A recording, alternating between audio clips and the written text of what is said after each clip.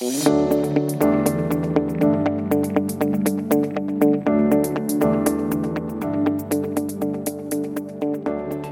to another episode of Investing Compass. Before we begin, a quick note that the information contained in this podcast is general in nature. It does not take into consideration your personal situation, circumstances, or needs. So Mark, it was recently your birthday. Happy birthday. Thank you. What did you do for it? Well, I went to lunch with you on my actual birthday, which was very nice. We went to Bistecca. Yeah. We had the candle. You bought me a steak. We ate the candle. You forced me to drink red wine. So was that just awful for you? No, it was great. And It was very generous. It was very generous of you. So thank you very much. And then I had a couple friends show up at the pub the next day. And we were laughing about this before. One of my friends gave me a recycled card. Now, not recycled as in the materials to make it were recycled. She literally crossed out her name and wrote yours. And wrote my name as a card to her, and then crossed out her mother and father-in-law's name and put her name and her husband's name in. Thoughtful. Yeah. Thoughtful is not exactly how I describe it. But somebody asked me if she was really environmentally conscious. I was like, no. Just lazy. But anyway, we're not going to talk about my birthday today because it's depressing. We are going to talk about active and passively managed funds, Shani. So we've done a few episodes on them, but today we want to focus on new research conducted by Morningstar that looks at why active managers underperform. And the purpose of this research is to identify common characteristics of underperformance, and from that, investors can hopefully garner insights that they can put into use when picking active managers. That's right, Mark. One of the largest ongoing debates in investing is whether investors should go for active or passive management when investing in funds. In the recent past, we've seen investors vote with their funds, and passive has had major inflows compared to active funds. And overall, active managers still hold a larger piece of the pie, but passive funds are gaining quickly on their active counterparts. And in fact, if we look at the US, passive equity fund ownership is already the majority, with funds under management passing the halfway mark at the beginning of 2022. So you gave us a great introduction to the report, but it's worth mentioning that the research conducted focuses on the underperformance of active managers in a particular sector, US large growth. Although it focuses in on this one sector, there are lessons we can take from this report that applies to all sectors when choosing active management. And recently, passive has proven its competitiveness through superior returns in large growth. 4 equities in particular, Apple, Microsoft, Amazon, and Alphabet, have provided eye-watering returns since the end of the GFC. All right, Mark, you always make me do the numbers, so let's split. Because you're smarter than me. Reciting numbers? Yes. Yeah, okay. So let's split these in half. From 1 January 2009 to 4 April 2023, Apple has returned 5,351%, Alphabet has returned 1,256%, Amazon has returned 3,895%. And Microsoft has returned 1,562%. And the S&P has earned a 356% return in the same period. So if we look at the cumulative return prior to the most recent downturn, the 4 stocks hit 1,000% growth at the beginning of 2022. At the same time, the Russell 1000 had just cracked 400%. Their inclusion or exclusion in funds have largely determined large growth fund performance relative to their indexes. And it seems a conventional wisdom has now become that capturing the average through passive funds and ETFs is better value for an investor. Contributing heavily to this school of thought is that investors typically have paid high fees to active managers. This is an unnecessary drag on returns. So, Shani, is this the case? Is it the only contributing factor, or are there others? All right, so let's dive into the research then, and we can pick out a few lessons for investors that we've coupled with context from the active passive barometer research. So we touched on one of the perceived culprits of active management underperformance, and that's fees. And the report looked at the impact of fees from 2013 to 2022. Higher fee funds tended to do worse. Of the funds that beat the index, 2/3 charged below average fees, proving that fees were definitely a headwind for active managers. And as investors became more cost conscious and there were more active managers competing against each other, the fees were brought down. Asset managers have slashed the price of their typical actively managed large growth fund by nearly 40% over the past 2 decades. So, as Shani said, the report declares that fees were definitely a headwind, but not the root cause of lackluster results.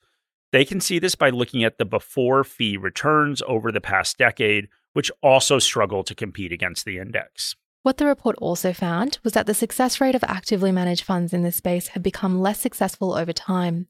From 2000 to 2010, 60% or more of them often beat the index over a given 5-year period. In 2022, less than 1/4 of active funds have beaten the index over the trailing 5-year period. And researchers say that this reflects an increasingly competitive market.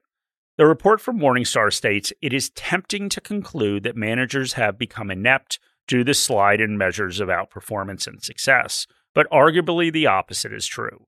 Just as it has gotten harder for individual runners and swimmers to differentiate themselves from their rivals as the average speed and skill levels of athletes has increased, it has become more difficult for highly educated, experienced, diligent, and well-resourced managers to beat their similarly endowed, seasoned, and motivated rivals. That was a mouthful, Mark. It was. It was. Also offers another explanation that amateur investors are much less involved in direct equities, and competition for alpha now happens primarily between highly sophisticated institutional investors that make large cap companies efficiently priced, without space for investors to bag a mispriced opportunity. The other factor that a lot of professional investors blame is cash. Fund mandates stipulate permissible ranges for the allocation of assets. The curse of fund mandates is that some force fund managers to hold cash or offer the temptation of holding cash. For example, if we look at a passive S&P 500 ETF, it will be 100% U.S. equities. If we look at an active fund, the fund may be able to hold 80 to 100% equities and 0 to 20% cash. Some have even stricter mandates which handicap active managers, such as having a mandatory 10% cash holding. The logistics of operating an active fund mean that you will be holding cash. Having many investors also means that funds hold cash in anticipation of redemptions. This cash holding can handicap active managers' performance, especially in the bull market that we've experienced since the end of the GFC. But if this is true, then the opposite must be true as well, that active managers would have better relative results during bear markets where active managers can use cash to mitigate risks that the index can't avoid. What the report found was that the cash that active managers hold does hinder their upside, but that shouldn't explain long-term underperformance. Typically, they hold less than 2% cash. A hypothetical portfolio of a Russell 1000 growth tracking ETF and 4% cash rebalanced monthly would still have done better than the category average and with less volatility. Morningstar Investor is built for investors by investors. It provides independent research and data on over 40,000 securities, tools to build and maintain an investment portfolio, and investor education resources to support you, regardless of where you are in your investing journey. Explore opportunities with our monthly global best ideas. Explore our ETF model portfolios. Plan better with 2 years of dividend forecasts for ASX listed stocks. And stay informed with independent thought leadership. We've built tools to help you construct, monitor and maintain your portfolio, including our Portfolio Manager, integrated with one of Australia's leading portfolio tracking tools, ShareSite. Morningstar has been empowering investor success for over 35 years.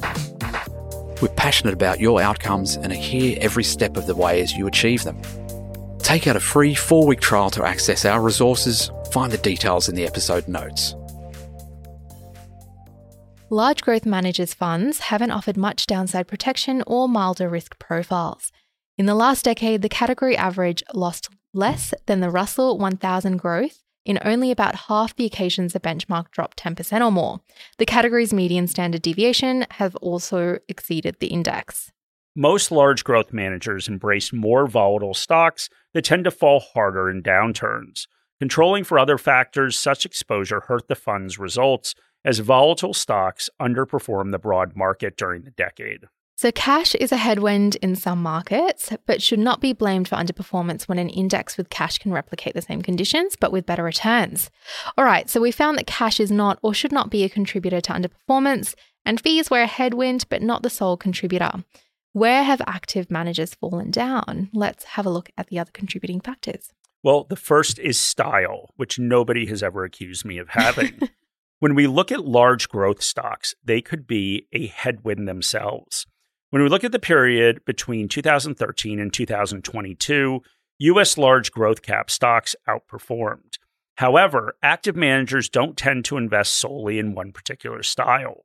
Active large growth funds, for example, tend to own more stocks with lower earnings and growth expectations, cheaper valuations, smaller market caps, and greater international exposure than their benchmarks. This means that they perform differently to the benchmark, and if one particular style has performed better than others, that strategy can dilute returns.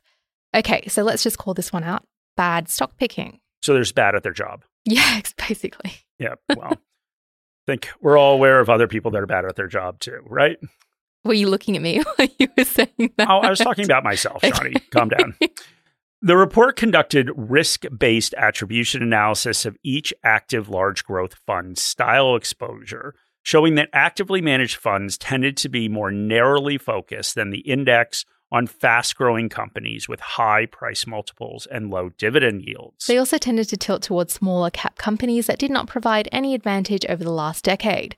The results were similarly mixed when international stocks outperformed the US. And the bottom line is that when the report controlled for fund style and sector exposures, our risk model suggests that a large amount of the large growth fund's poor showing versus the benchmark was simply because of bad stock picking. The results cast a harsh light on active managers. There is a legitimate reason to consider cutting them some slack, the phenomenal results of a handful of huge benchmark constituents that have left stock pickers a few ways to beat the index. And again, we arrive at the four tech behemoths, Apple, Microsoft, Amazon, and Alphabet. They're a 1/3 of the Russell 1000 gross 14% annualized gain from 2013 to 2022. And if we look at the US specifically, the investment company Active 1940 says that if mutual funds want to call themselves diversified, they can't have more than 25% of their assets in individual positions of 5% or more. Each of the four stocks account for more than 5% of the index. This means that even if these funds wanted to, it's extremely difficult for them to shatter the index to replicate these returns. And that just seems like a big argument for passive funds. Own the index and you'll get stellar returns. But, of course, there are risks. And the first is concentration. Company-specific risk is not endemic to the US. Australian markets face the same issue with the largest constituents in our stock market holding a huge piece of the pie. If we look at the S&P 500, the top 10 holdings make up over 27% of the index out of 500 stocks. If we look at the S&P ASX 200, it's over 46%, and that's as at 4th of April 2023. Even high conviction active managers are concerned about the concentration and the risk that is embedded in the index. Then there's maintaining growth. Most companies that approach the size of these behemoths struggle to maintain the breakneck growth that they have experienced. It is difficult to sustain and maintain the innovation and keep competitors at bay. Without context, it seems like these companies have staying power. What we have seen over history is that a company's index dominance is often only temporary. Let's have a look at how an index, the Russell 1000 Growth, has changed over 10-year periods. In 2002, the top 10 were General Electric, Microsoft, Pfizer, Johnson & Johnson, Walmart, Intel, Cisco, Coke, Pepsi, and Merck. In 2012, where was the leader? General Electric, not in the top 10. 7 of the holdings in 2012 were new entrants. Apple was ranked at the top of the leaderboard by market cap and didn't even make an appearance in 2002. And if we fast forward another 10 years to 2022, Apple maintained its top spot, but it's followed by Microsoft and Alphabet, both new to the top 3. Amazon is 4 and wasn't in the top 10 in 2012. Again, 7 of the top 10 companies are new to the top 10. What we're trying to show from this is that we always think that the companies with the highest market cap has staying power, but the past has shown us that this isn't true. And that's right, Shani. We cannot guarantee that in the future this will happen.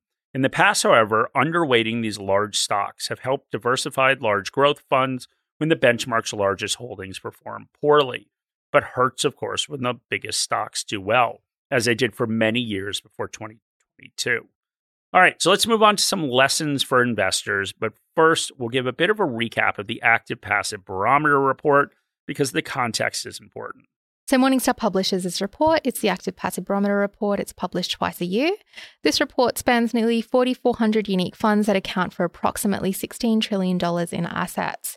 The purpose of this research is to give investors a useful measuring stick to help them calibrate the odds of succeeding with active funds in different categories. It measures the performance of U.S. active funds against passive peers in their respective Morningstar categories. Although this report focuses on funds, the same concept applies to any collective investment vehicle with a professional manager. So in other words, ETFs. Although this is a US-based study, at a high level, US and Australian fund managers largely face the same challenges and operate in very similar ways.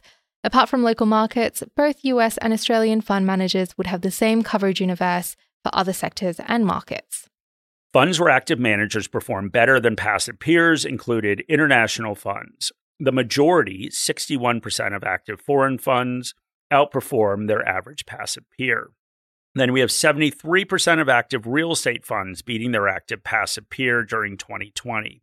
Now we've seen a trend of active mid and small cap funds succeeding more often than active large cap managers. There's a reason for this. All these sectors have something in common, and that is that they're not as well researched or as well covered as the sectors where passive tended to do better.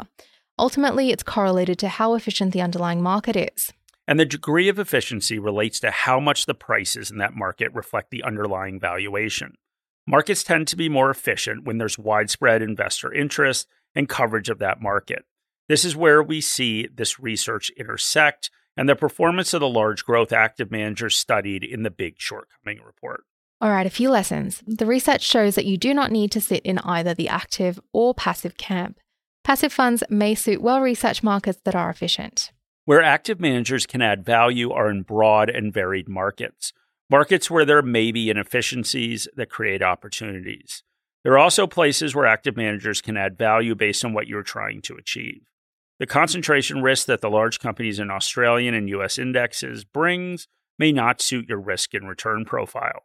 Low volatility, income-focused, or real return managers may be able to suit the goals of your portfolio. And both reports stress the importance of keeping fees low. Active managers can add value in the right places in your portfolio, but ensure it is at the right price. The Active Passive Barometer report explores this in detail. It slices the coverage universe into fee quintiles to highlight the difference that fees make. When they look into 10-year success rates of funds, so that's how many active funds beat passive counterparts, in every single category, the lowest cost quintile beat the highest cost quintile when looking at average success. More expensive fees do not equate to better quality or more skill. And if you can't get enough, the Big Shortcoming report is available on Morningstar Investor. And it also goes further into depth about the impact of fund manager performance on flows, if that is something that you're interested in. Do you think there's many people interested in that? I think that the internet is crashing now with people rushing to their computers. But thank you very much for listening. We really appreciate it. We would love any ratings or comments in your podcast app. And of course, you can send me an email if you have questions or show requests. Any advice in this podcast is general advice or regulated financial advice under New Zealand law, prepared by Morningstar Australasia Proprietary Limited and or Morningstar Research Limited, without reference to your financial objectives, situations or needs. You should consider the advice in light of these matters and any relevant product disclosure statement before making any decision to invest. To obtain advice for your own situation, contact a financial advisor.